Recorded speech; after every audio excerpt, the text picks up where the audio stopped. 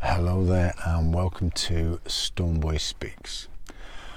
Today's show, I'm just calling Give It a Name, and it's a bit more freeform today, of a spiritual intuition if you like.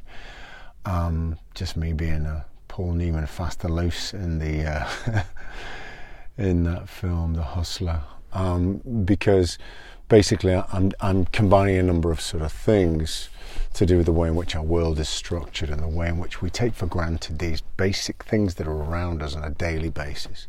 And so today, I was just chilling. It's Sunday, and I was taking a walk and in a kind of park, and and I was looking up and I saw these clouds, beautiful different clouds, very defined in different ways. And I was thinking, that's stratus nimbus and that's cumulus nimbus. Oh, look at me. My ego said to me, I know these, structural names. And I thought, what a fucking idiot you are. Basically, I realised that's exactly the point, that all of humanity's been given these teachings, these labels for everything. So we're out in nature, for instance, I was there, and rather than going, there's these beautiful creatures around me, that I call whatever, a squirrel and a blackbird, whatever, I think of them by name, and I think about naming them, and like I say, to some, like me being there, it's like some pretentious father saying to his child, oh yes, that's cumulus stratus. I mean, who cares, right? Not only who cares, but ultimately it's meaningless. Somebody sometime, and we know who, gave these things names. And that's by the by. It doesn't, a rose by any other name still smells just as sweet. That's correct. So really what you call things is an irrelevance. And what we spend our lifetimes doing in this world, which is hilarious, is thinking that we know things because we can categorize them, because somebody somewhere once made up a rule to categorize new things. Or let's call this, let's call it that, and it fits with this idea of, whatever it means, vertebrates. Oh, that's in the school of vertebrates, those with the backbone, those without. Who cares? It's not that those things don't have some value. Everything has value. But we overvalue it. We overvalue those things. So instead of a child, a baby who understands the essence of what those things is far greater, understands, for instance, what the nature of a butterfly is or a bird, it's just a fluttery, beautiful energy around it.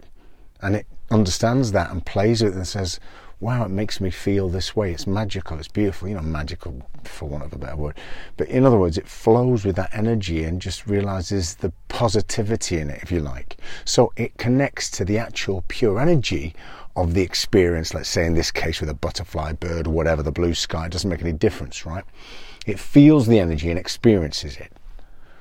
I'm not being all kind of ethereal and kind of idiotic. I'm being very honestly direct. That's exactly what children do, and it's what humanity has forgotten, those essences, and instead it categorizes things and gives them ridiculous names that it made up and thinks it's so smart. Now here's the thing, imagine then, and I suddenly realized this as I was walking around, imagine if I shot up into space at this point from the ground through the sky, and I shot up into outer space and I was looking down at the earth.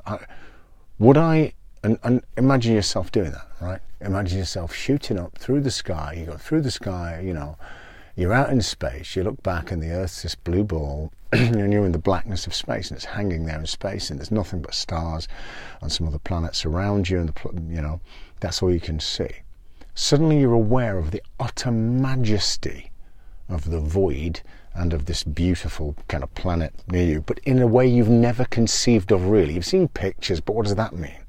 Experience and reality are completely different things, right?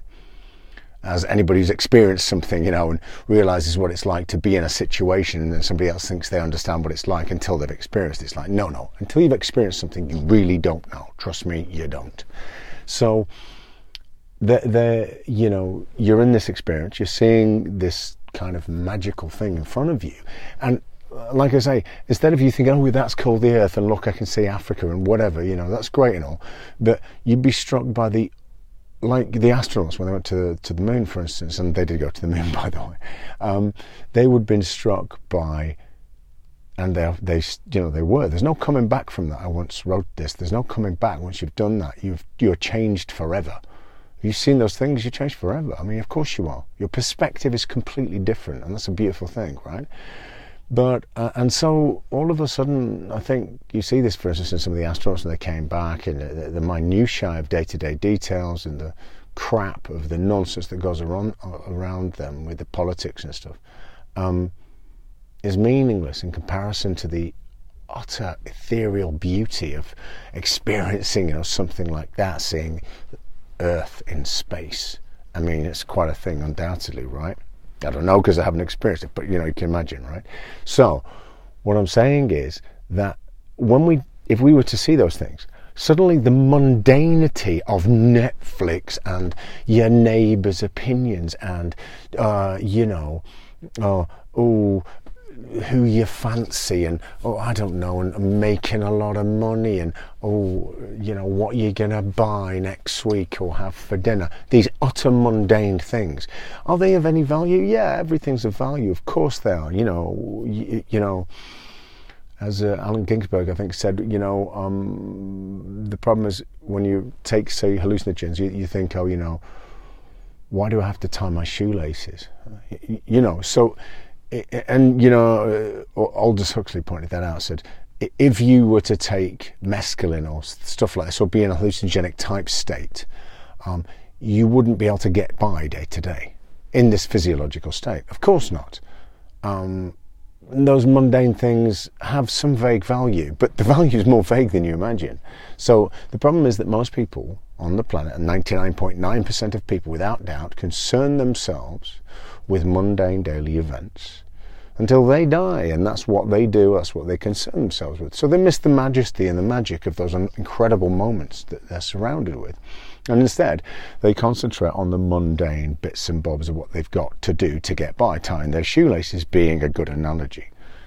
Now, it's not that doesn't have any value, as I say, you need to do it, but intrinsically it's not the most important thing in the universe, and so it's balancing those things out. Now, we live in a world, as I've said, where those things are drastically out of balance, and my idea of flying up outside of the Earth and instead of naming the clouds and being in a perspective where I could see the majesty and magic of things, it would give me this balance back. That's my point. It's not that those naming things have no value or whatever, but it's that suddenly I'd be able to understand the importance of those things. And I'm not just talking about emotion. You see, what they love to fob people off with is they start talking about, love is everything. Yeah, well, love is everything, but not the love you think. See, it's always love like, I love them, I must possess them and have them and own them. It's like, that's not love. That's not love. You want to possess anybody, that's not love. I hate to break it to you, it isn't. Love is the background energy feeling of all things, that when you feel connected to all things in your most kind of meditative state, when you feel that feeling of love and warmth and unity, which you often may feel with family members or a lover, with somebody you truly love, this sense of connection, that's the feeling, the sense of connection, right?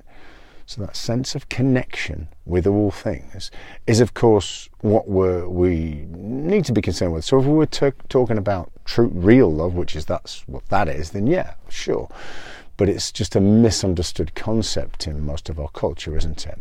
So what I'm getting at here is really saying, on an everyday level, what struck me is that we go around and as I say, where did we get all this from? Well, we were taught this by our friends, the Anunnaki, I'm obsessed with, there we go, No, the bottom line is there are historical descendants, and you can read all these on stone tablets of all the things they left, and this goes from the depth of their space travels and the planet they came from and all this, to them telling us about how to get married and how to have contracts for marriage. This is a fact. You can read it on the stone tablets.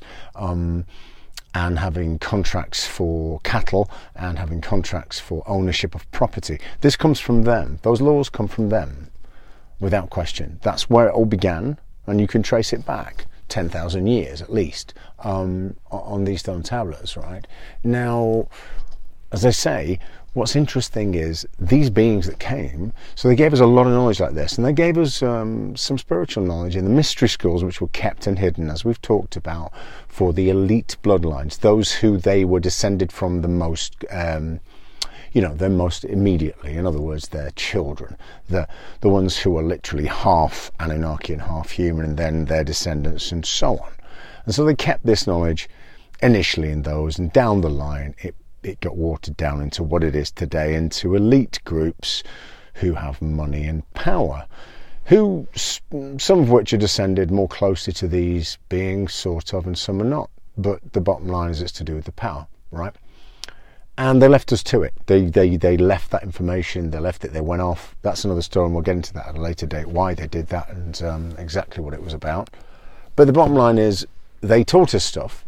And again, what people love to think is in our world, we love to think good and bad, and it doesn't work that way. I've said before, these beings were not bad, they were not evil, misguided certainly, obsessed definitely with lineage and power structures and hierarchy, and this is the worst thing that they left, because it's everywhere in human culture, this obsession with mundanity being driven by power, greed and control.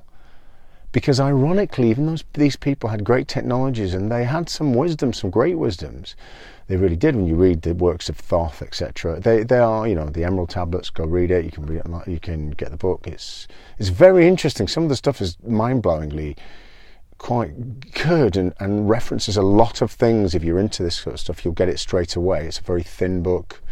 Get it anyway. You get it on Amazon, right? So, for instance, he's referencing that, and Thoth was one of the ancient Anunnaki gods, right? Now, and well referenced in elite groups. They're always talking about him by his other name, Hermes in Greek mythology. His name was Hermes, right? Hermes Trismegistus. Anyway, the bottom line is, this knowledge that he passed on was from the mystery schools, okay, and it was kept to the elite for a long time, and now it's got out a bit more into the mainstream and so on and so forth.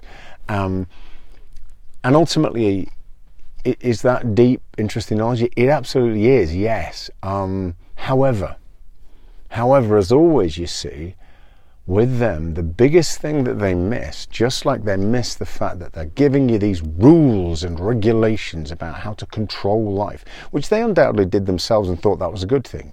But it's like, really, I need a contract to get married to somebody, do I? Think about that. You need a contract, a thing of ownership, to say to somebody else you love them and you want to spend your life with them, and you make that decision together. But then you think you need to sign something for the laws of the land to control you. Does that make any sense? No, it fucking doesn't. Hate to break it to you, but the fact that everybody's just been fooled into that, like complete, lemmings, is hard to believe, but it's right there. You have to think about it and think, wait a minute, what's this got to do with them? Or the church, for that matter. Oh, it's all spiritual. Is it? Okay. But my point is, right, it makes no sense. And this is just one example. They set this up, oh, thou shalt not, thou shalt that, thou shalt the other. Until, some spiritual teachers like Buddha or Jesus or Lao Tzu came along and sort of said things a bit differently, do unto others as you do unto, have them do unto you. Yeah, that's right. That's totally right. Do unto others as you would have them do unto you, because they are you. And what you do to others, you do to yourself, whether you realize it or not. And the thing that these beings never seem to get, which struck me and still strikes me to this day as just kind of mind-blowing, is because they were into the mysteries and they got all these things. They understood the idea of the oneness of all things. They reference it in the mystery schools all the time, right? So when they call themselves gods, it's not what people think, but they did want you to think that they had this kind of great power, which they didn't really, not the same way as they're trying to create, right? So everything is creator source. They know this, they taught this to some extent. Everything is the oneness of all things. And everything is totally interconnected. And everything is karmic. In other words, we've talked about this before, karma is an echo. It's not evil or good, it's not after you, it's just an echo. Everything you do comes back to you because it's the echo of what you do. So if you do something great, wonderful things will come back to you eventually. It may take a long time, they may take lifetimes, but they will come back to you. You do something very evil, it will come back to you. You get what you give, right? You get what you give. Perfect symmetry is exactly what is happening here. That's correct. And it doesn't matter. These beings knew this. They know this fundamentally, and yet they're obsessed with control. They go around killing thousands of humans. They don't care. They're about power and control. They kill each other off now and again. They do crazy stuff. They set off nuclear warheads, which you can read in the tablature, at least what sounds like nuclear warheads, and this is crazy stuff. And you think, what? Why are they doing this? Well, they do this in the name of their own lineage and trying to further their own hierarchies. And you think, okay, it's a bit kind of like power crazed. It's like, yes, they're all quite power crazed. And that would be fine if I wasn't going around telling you how I know all this spiritual stuff and I can teach you deep stuff in the mystery schools, right? But they do teach you that. And it's like, well, okay, and that is some valid knowledge. But then it's like, okay, do as I do, not as I say, maybe. Okay, well, how come all these things, and they passed this on to the priests, didn't they, who were exactly the same as them, Catholic priests, doesn't matter, Protestant priests, same thing. Doing the same thing, you practice what you preach. Really, do you? Not really. So here we have them creating mundane laws which people pay the most attention to, things that don't matter really. Oh yeah, charge this for cattle, do that, do the other, get married, sign a contract. What? Shut up, I'll do what I want. You will not tell me what to do. Shut up, basically. Which is what humanity should have said, certainly once they're left, right? And instead, they run their lives like little slaves, of course, which is what humanity loved to be, unfortunately. Not knowing they're just doing what everybody else does, what everybody else does, right? That's humanity. That's what they do, whether you like it or not. Look around me and look around yourself and tell me that I'm wrong. I wish I wasn't right, but I am. So the thing is, I'm saying here is that these people put in place mundane stuff, which seem like intelligent stuff, but it's not really. When you pull it apart, it makes little sense. It's fine as a guideline for people to start with, and then you go, well, we've moved on a little bit since then, actually, which some advanced humans really, really have moved on. Look at Lao Tzu, as I say, look at Buddha. They really had thought around that and realized that these things didn't make any sense. So really, we should be following their example, not the examples of these old gods, as it were, which we still are, whether we believe we are or not. And dealing with their ways of being, and as I say, being more concerned with labeling the world with things rather than the actual quality of the thing that we experienced, whether that be going outside for a walk in nature and just the feeling, the absolute beauty of being around animals or plants or the sky, whatever. Nature's just magical because it flows with the source and it's still uncontrolled by humanity. Well, largely anyway. But so as soon as it becomes controlled by humanity, it loses something, doesn't it? And this is the point. So if we can maybe focus our lives a little bit more on that energy of realizing the quality of things. I don't want to say magic because it's such a weighted term, but that kind of energy of things, rather than this idea of kind of how we label them. And think that maybe we can change, the way that we conduct ourselves in our lives, whether it be like by these supposed ideologies that have been created already, whether it be for, I don't know, how we build our houses, or how we live as a community, or how we get married, or any of these things. We don't have to do it that way. We can do it our own way. And the future of humanity is, whether people believe it or not, it's going to be a new way of seeing those things. As Nietzsche said, destroy the old law tables. And again, I would totally agree. Destroy all of them and rebuild them, having understood what actually does make sense and what doesn't. Destroy the old stuff, because to build a new house on the site of an old one, first of all, you have to destroy that old one, don't you? That's the nature of the beast, and so you have to destroy that. Learn from it, grow from it, destroy it, and rebuild as it should have been in the first place.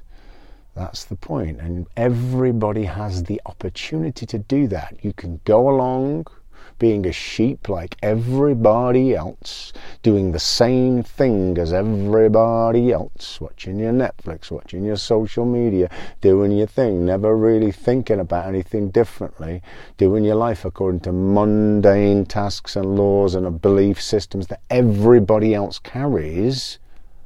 Or you can take a different path and say, actually, you know what, okay, some of that makes sense and I'll keep bits of it, yeah. Like I said about Bruce Lee's JKD, we keep bits that work and we throw away that does not. And then I'll walk my own path and go, oh, this makes more sense. It's like, oh, nobody's gone that way before. It's like, that's right. That's why it's going to work. As he says in The Matrix, you know, nobody's ever done that before. And he says, yeah, that's right. That's why it's going to work. Exactly. Exactly that. So on that iconoclastic note, I hope I've inspired you to be a bit different, because if there's one thing in this world that I love and respect more than anything else, it is people who have the strength of spirit and soul and guts to be different in a world where you can be anything, right? Be different than everybody else. Because here's the thing, you know, guess what? Keep doing what you're doing as a species and you'll keep getting what you've got, as the phrase goes. Never a truer word spoken. We're in a happy, wonderful, beautiful world where everything's magical? Not exactly.